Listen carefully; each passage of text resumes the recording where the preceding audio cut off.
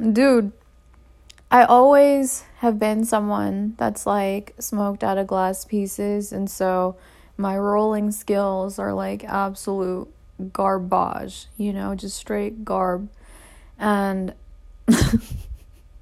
this is something that I used to be not so happy about until I realized like everybody that rolls both just like J's and like blunts, it's just like,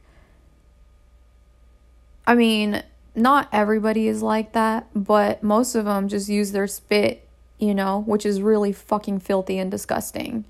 And considering the fact that most people eat fucking dirty ass and cunt,